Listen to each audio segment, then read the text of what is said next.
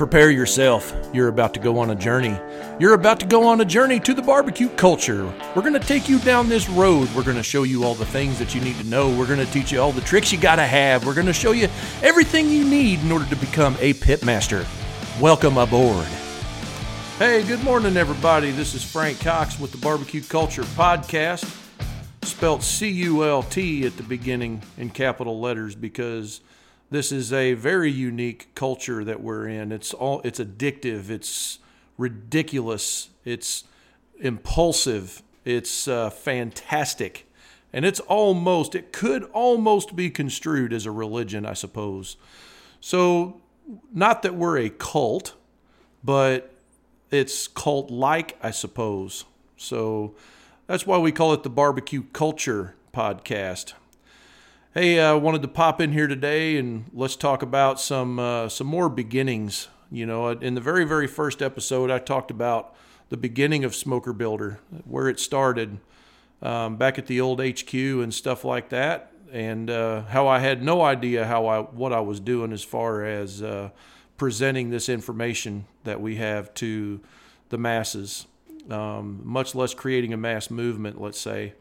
But so the second episode, I talked about my very first fire, which if you listen to that, to me it's laughable because, you know, I was so simple back in those days when it come to barbecue. I really honestly didn't know what to expect in any way, shape, or form, and you know where barbecue would take us, or me and my family. What would happen to my taste buds, what would happen to my skill sets that I have. I had no clue. And in the third episode, I kind of went rogue a little bit and talked about just wood. It was very technical, you know, and I like to write stories and I like to tell stories. Anybody that's run with me for very long understands that. And I like to talk about, you know, when I think about barbecue, I think about something a dude named Kyle told me one time. Some of you might know him otherwise as the Barbecue Pimp. And I had a lot of good times hanging out with him and the Slabs and Wired Barbecue back in the day. And, you know, Kyle, he told me that, you know, caveman cooked. And I guess that's kind of where I got started with that little analogy, and it's always stuck with me, you know, to talk about that. So you have to forgive me from time to time when I go into the mindset of Jim, right? Jim is our caveman that we talk about. And so, you know, we talked about wood and what kinds of wood that you want to use and you know, kind of some things to avoid. And I think in the third podcast, I talked about, you know, generational chains, you know, the things that, you know, like for instance, you know, my dad, let's say your dad never cooked or my dad never cooked and his dad before him never cooked. And for me, that's real. My dad, you know, he makes a good ham sandwich and maybe, you know, peanut butter and maple syrup or something, you know. But other than that, he never lit a fire and actually cooked something over a grill. And so his dad before that, we really don't know much about him, but I suppose that he never did either, and keep going back for generations.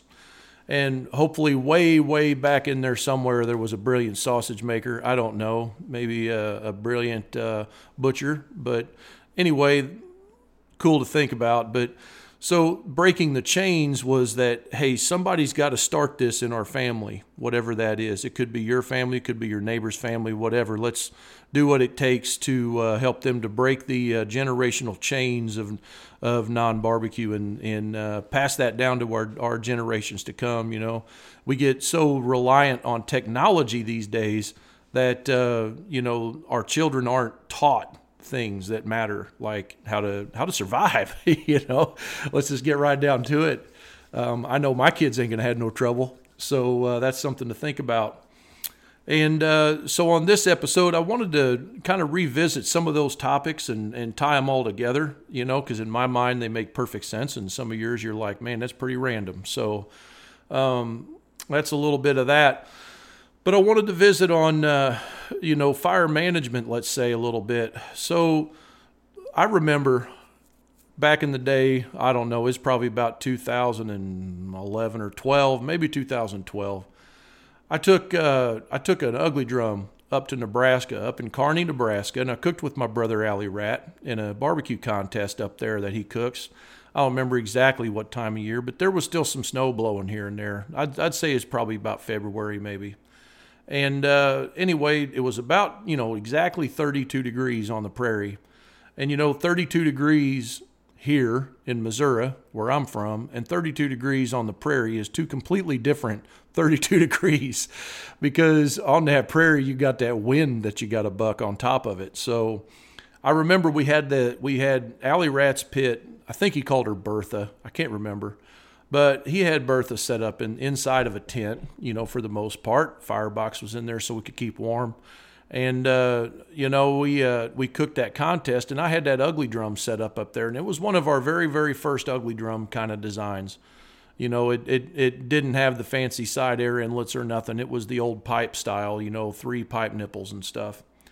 And I remember when that thing was set up outside of that tent with the wind, oh my goodness, was it a battle fighting that wind.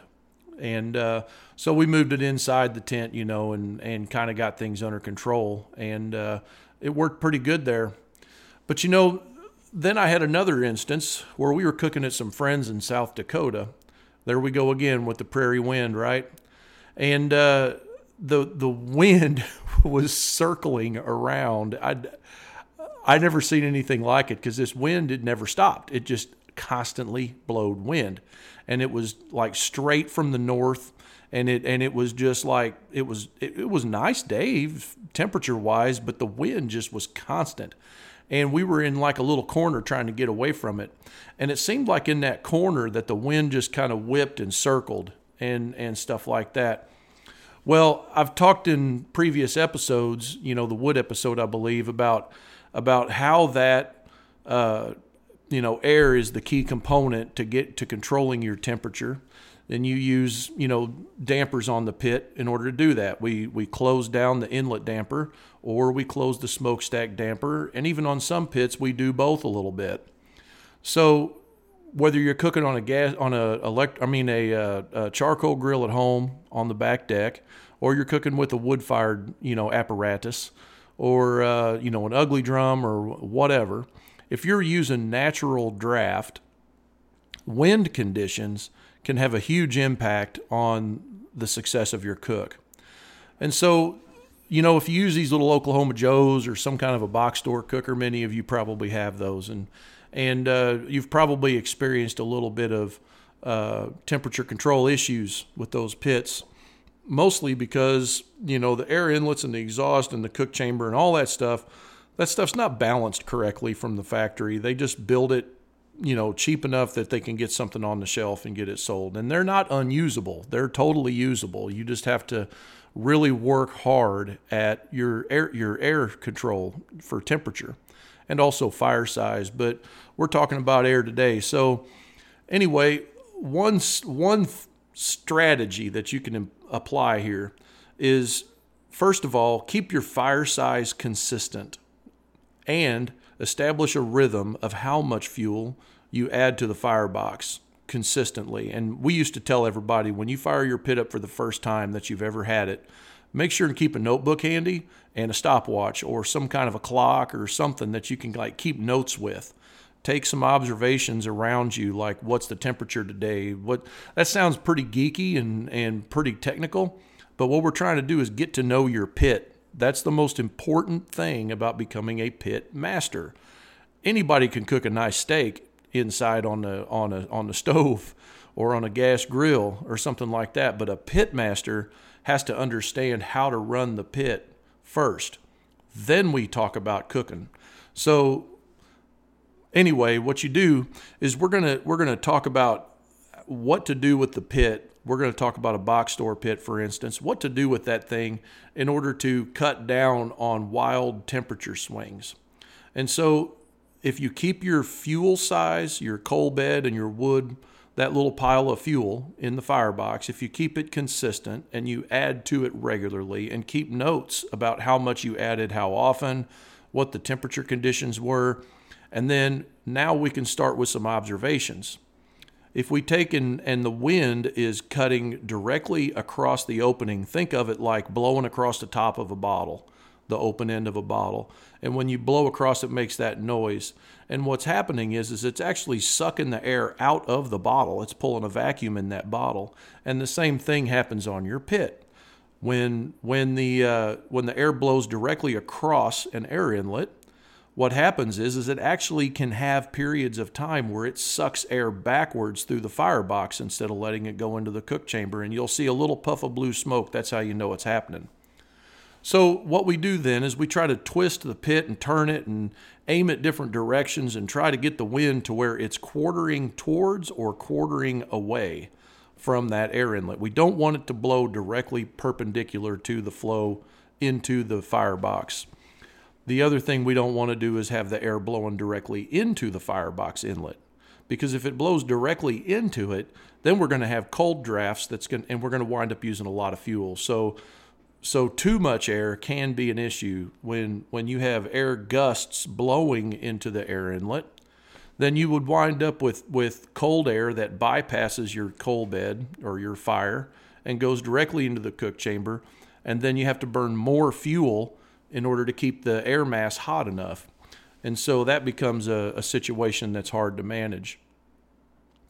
Well, anyway, so I want you to get involved in our community. There's a Instagram, everybody knows that. Go on Instagram and type in this little search, search class there, and type in the @ BBQ Culture _podcast. Go on in there and give us a follow. And I want you to get involved and tell us. You can private message us, or you can reply to our posts, or you can even tag us in posts at BBQ Culture _podcast. And, let us know what you want to hear about. I know we've had a few requests to talk about temperature control, and later on, after we get through some of this temperature control stuff, we'll start talking about some food and ribs and different stuff like that. So anyway, make sure you light a fire today. Peace out.